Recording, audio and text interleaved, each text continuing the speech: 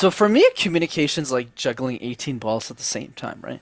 One of those balls is eye contact, one of them is smiling, one of them is facial expression, storytelling, body language, and the list goes on. And it can be really overwhelming for people. So for me, the question has always been, what are the three easiest balls to juggle? Right. Because if we can juggle those three balls, we'll build momentum with our speaking, no problem. Hi, and welcome to Helping People Perform, the podcast that gives you fascinating insights into those people whose chosen vocation is to help others perform at their best. From consultants to teachers, sports coaches to financial advisors, all of my guests share a passion for getting the most out of individuals, teams, and organisations. Enjoy the episode. Hi everyone, and welcome to another episode of the Helping People Perform podcast. Delighted to be joined today, all the way from Quebec in Canada. We've got the founder and president of Master Talk, YouTuber, supporter of people in terms of how they talk and how they bring their public speaking up to that top 1%. So if you're into that, then you're going to love today's guest. Welcome to the show, Brenden Kumarasamy. Paul, Welcome. the pleasure's mine. Thanks for having me. Brilliant to have you on, and I was just saying before we started the show here, I've already had to thank Brenden for the impact that his work has already had on me. Some of the insights that I've had from the Public Speaking Essentials piece, which I'm sure we'll come to at some stage, has already directly helped me with some of the presentations that I've been doing as well. So love to come into some of those details as we continue the conversation. But before we get into that, can you tell us a little bit more about yourself in terms of your background and what got you to where you are today? Absolutely, Paul. Happy to do that. So for me, it all started in college. I went to business school, and I studied the opposite of what you'd think I would study, which is accounting. So I was a numbers guy. Never really wanted to be a communication coach. But then when I was in college, I did these things called case competitions, Paul. Think of it like professional sports, but for nerds. So other guys my age were playing footy or rugby or football. Yeah. I was one of those guys. Right. I did presentations competitively. That's how I learned how to speak. So as I got older, I started coaching a lot of the students on how to communicate ideas, Right. and I coached them. And I accidentally developed a talent in it. So I just started making YouTube videos. I called it Master Talk because I felt no one was really sharing these tips with the internet for free. And here we are a few years later. Oh, fantastic. And so what were some of the lessons that you learned in those early stages from those case competitions and things? You know, what did you pick up? What failures did you have? I'm sure there were one or two. And what did you learn from them? There was way more than one or two for sure, Paul. I mean, my God, almost every case competition I did was a failure in many ways. My last two competitions before I graduated, I lost both of them too. So definitely a lot to learn. I would say the biggest lessons, though, is having a high standard of excellence. So when I started, and that's why I learned a lot about communication really rapidly in my career, a lot of my coaches were VPs at companies. They were senior level executives. And I was a 19-year-old kid at the time who had a big ego. So my ego got shot really fast. So that's probably the first lesson. The second one is community is always easier to get results from rather than the individual. So what pushed me to be a better speaker and teacher, Paul, was everyone in that program were really good speakers already. So if I wanted to teach them something, I needed to be better than they were. So it pushed me. So community elevates us to do better and to perform better. That's probably the second lesson. And the third one is to be a mad scientist. So what does that mean? So when I was helping people, coaching people in quotation marks, I wasn't a coach. I didn't really know how to do that. I was just doing them what I thought was right, and they said that wasn't working, and I would just trial and error until I had a method that worked. Yeah, I mean that approach of experimentation and just trying something, seeing where it takes you, and learning from it is a critical skill in any field, really, isn't it? Absolutely. Yeah, and I know other guests on the show. I'm thinking of Jimmy Burrows in episode 10 and all sorts of others, bringing that experimental view to leadership and to public speaking as well, and all sorts of bits and pieces. So if there's a lesson out there, it's think of those little things that you can experiment with, see where they take you. If you can make that experiment safe, but a little bit challenging, then it helps you just to edge up in terms of that continuous improvement, doesn't it? Absolutely. Oh, wonderful. So talk to a bit more then about Master Talk. What is it? Who's it for? Where do people find it, and what do they get from it? For sure, Paul. So for me, the mission behind Master Talk is I believe the next Elon Musk is a 7-year-old girl who can't afford a communication coach. So for me, most of the mission of Master Talk is how do I create free resources for communication for the entire world? How do I make this accessible to everybody? That's the main play. But then the way that I get there is through the coaching business that I'm super passionate about. I love coaching my clients, but that private access to me then allows me to use those funds to create better resources like you've seen on the YouTube channel. Hmm. Obviously the check that I write my production to ain't cheap. So I need that coaching revenue and different streams of income to really make that a reality for people for free. Yeah. Oh, wonderful. And so, who are your typical clients then? Who would you help perform in that sort of private one-on-one coaching space? For sure, Paul. And that's a lesson I learned in business too that I found really fascinating, which is there's a very big difference between the person who watches all my videos and who hires me for coaching. Because Right. the person who watches all my videos, who are amazing, they don't have the money to afford a coach. That's why they're spending hours on end watching the videos and taking all the notes.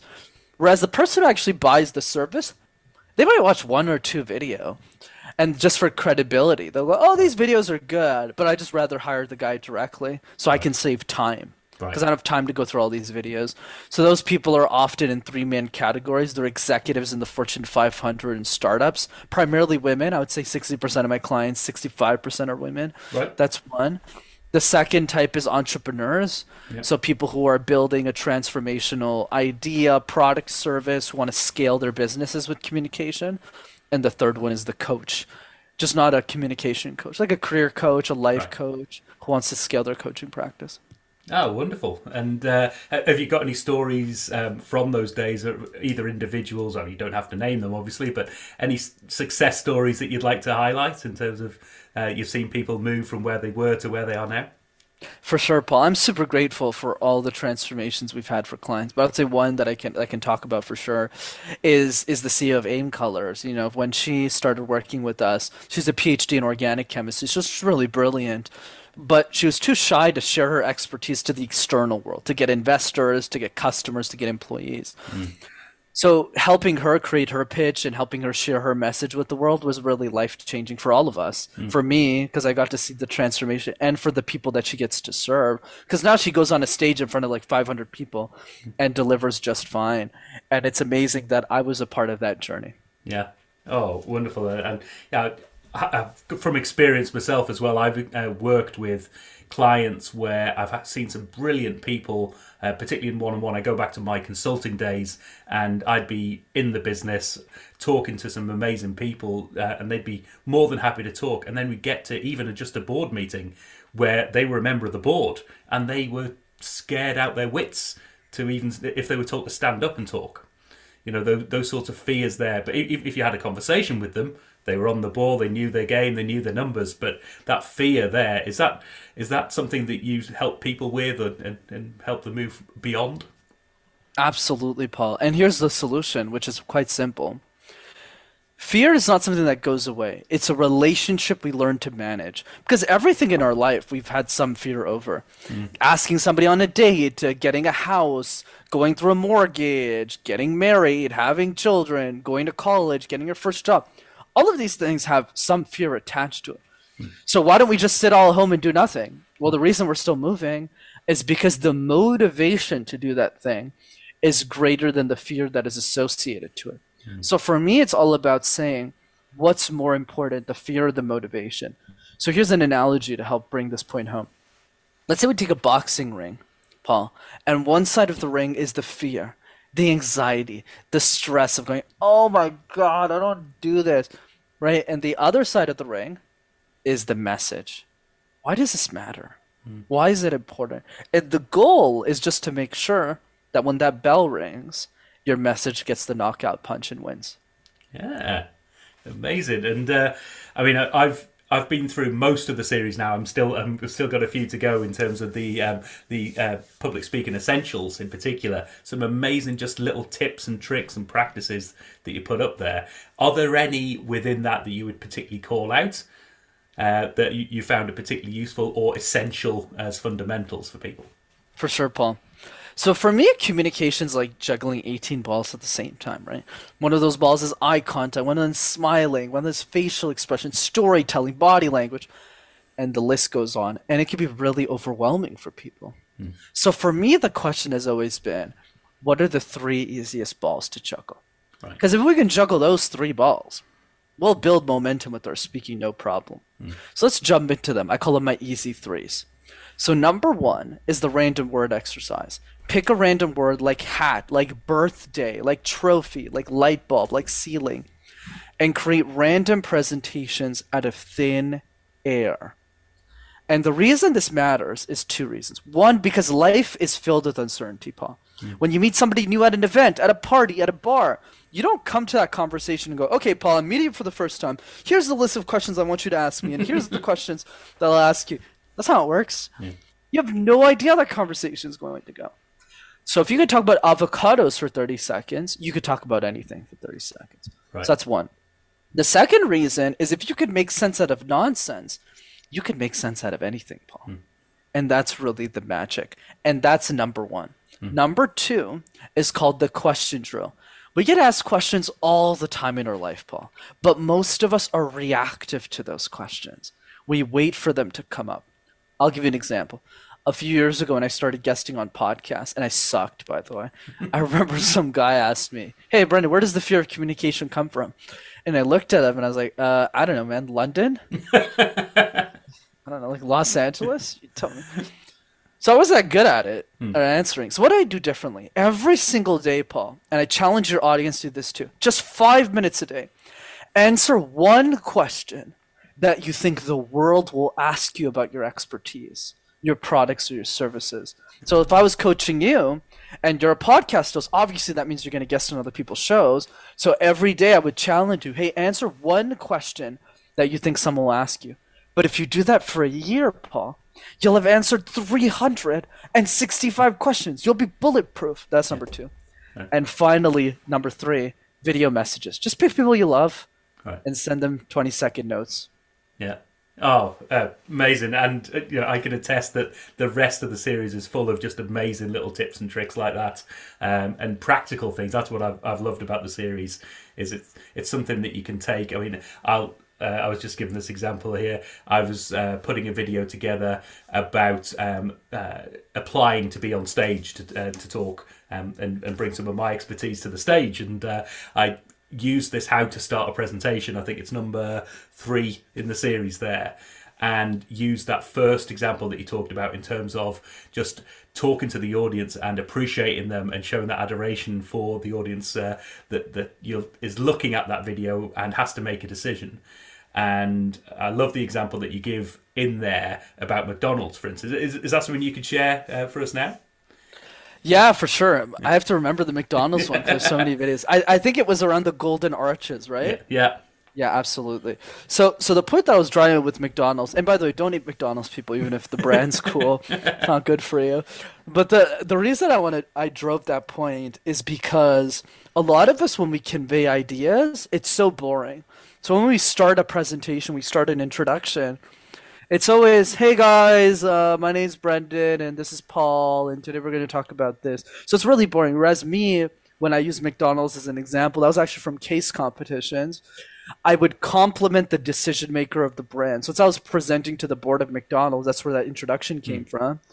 I started that presentation by saying, ever since I was a kid, there was one restaurant that I always want to go to. And it wasn't Harvey's, it wasn't Burger King, it wasn't Subway, it was McDonald's. And the golden arches of McDonald's reign not just in my local city, but across the world. And then what I did is I complimented the decision maker and I said, to the board of McDonald's, I'm here to help you take your business to the next level. That was the idea. But I think the message is, because that's a little bit more complex for the audience today, but I think the message is find ways to stand out. Find ways to be special. That could be a quote. That could be a question, a personal story. But the overarching theme is, how do I get people to fall in love with my ideas, listen to them, take action on them, and more importantly, share them with other people? Yeah. Oh, wonderful. Wonderful stuff. So, with all of the stuff, it's a question I love to ask people who come on this podcast. They're generally people who are helping others day in, day out. They're always helping others to perform. But it's really important that you help yourself. You know, you put your own oxygen mask on before helping others. You know, how do you do that? Where do you go to up your own game and to make sure your performance is at that peak? Absolutely, Paul. So a couple of things. One is obviously I have my own coach who coaches me. Because if I'm going to coach people, I need somebody helping me. Or else why would I sell this to other people? So of course. And the piece there that he challenges me to think about a lot is asking myself really deep questions about life. I always like to say that I want to attain the wisdom of someone who's already passed away. Viktor Frankl says this so well. He says that in life, pretend as if you got a second chance and you already made all the mistakes and you get a redo. What would you do in that redo? So I call them 80-20 questions that I ask myself all the time. We all know the 80-20 principle. Yep. What are 20% of the actions that get us 80% of the results? So for me, I kind of spin this a little bit on its head, and I think about what are 20% of the questions that we can ask ourselves about life that drive 80% of the clarity. Right. So I'll give you one example of that. If you could only accomplish three things in your life, just three, nothing else in your life, what would you want to accomplish and why? And forces people to say, oh my God, like I'd only pick three things? So that's just an example of things that I do. One other thing that I like doing as well is the bliss list. Make a list of things that you really enjoy doing that bring you a little bit of happiness every day. It could be eating an ice cream cake. It could be reading a book for 5 minutes. It could be dancing alone in your basement like me. It could be karaoke. Write those things down and just do more of that every day. Right. Oh, fantastic. Because I think it's so important that as people who help others perform, you know, you've got to be, there's all sorts of phrases, eating your own dog food, drinking your own champagne, whatever the thing is. But it's also for your own health, your own sanity, just having someone or some form of way of checking in, improving your game, checking that you can find those little nuances and inspirations that just challenge you to be a little bit better day on day. Absolutely. Oh, wonderful. So, mate, at this stage in the pod, usually I ask a couple of questions that are a little bit more quick fire. One of them is, if you could help any individual, team, or organisation with the skill set that you've got, who would you want that to be and why? I'd pick an individual, and it's an Elon Musk. Right? If I could get 45 minutes with Elon and he just listened to me and implemented, he would be way better of a speaker in the way that he shares ideas and conveys his message. And he's the reason why I'm so passionate about Master Talk. Because even if he became successful, the next Elon Musk might lose because of poor communication. Right. So that's why I'm really passionate about helping those people. Oh, wonderful. And if Elon's listening today, then get in touch, eh? Yeah, there you go. And if we were to flip this on this head and say, if you were able to sit down and have a coffee, have a drink, have a meal with any individual or team or organisation so that you could learn from them and help your own performance, who would you want that to be? Peter Thiel, the author of the book 0 to 1, he built PayPal with Elon, and then he started a company called Palantir, and he was the president of PayPal as well. Peter's a really fascinating guy. I love his book. His book is like religion to me. It's called 0 to 1. And there's a question he asks in the book, which is, what is the truth that you believe in that most people disagree with you on? What's something that you really think is true about the world that most people think is wrong? And he says that the answer to those questions is what creates the next generation of companies, technologies, innovations. So the main objective of my dinner with Peter, if I could ever get access to him, Paul, would be give me the rest of the questions. Right. I only got one question in the book. Like he has like, okay, what great company is nobody building? What problem is nobody solving for? Where's the other 97 questions? That's what I'd ask. And I would just write down the questions and I would just keep quiet in the meeting. Fantastic. The value of just sitting back and listening to folk and absorbing what they've got to say and maybe going back and reflect. I'm a big reflector personally. I tend not to respond too much in the moment. I like to sit back, reflect, think about it, and then go back. So, yeah, wonderful stuff. And the final question is, how do people find out more? How do people connect with you? Where do people go to find your amazing materials and stuff that you've got out there? For sure, Paul. The pleasure was absolutely mine. Thanks for having me on the show. This is great. So, two ways to keep in touch. Number one is the Master Talk YouTube channel. Just go on YouTube and type Master Talk in one word. Yep. You'll have access to hundreds of free videos on how to speak. And number two is I run a free Zoom call every 2 weeks on effective communication that you can attend live. So you can see me apply all of the tips we talked about on a Zoom call. So you get more learning out of it, and Right. it's free. So if you want to jump on that, go to rockstarcommunicator.com. Fantastic. And as always, these links will all be in the show notes, and do reach out to Brenden. As I say, I can personally attest already, and I've only just started on my journey in terms of going through some of the Master Talk material. So thanks so much for your help so far, Brenden, and also for your fantastic conversation and chat there. So thanks for coming on today, and great to have you on. Pleasure was mine, Paul. Cheers now. Thanks for listening to today's episode. If you liked what you heard, then please give the podcast a rate, review and share. I'm Paul Teasdale, and from sausage making to banking, oil and gas to Formula One, I help people perform. If you'd like to find out more and have a conversation, contact me via helpingpeopleperform.com.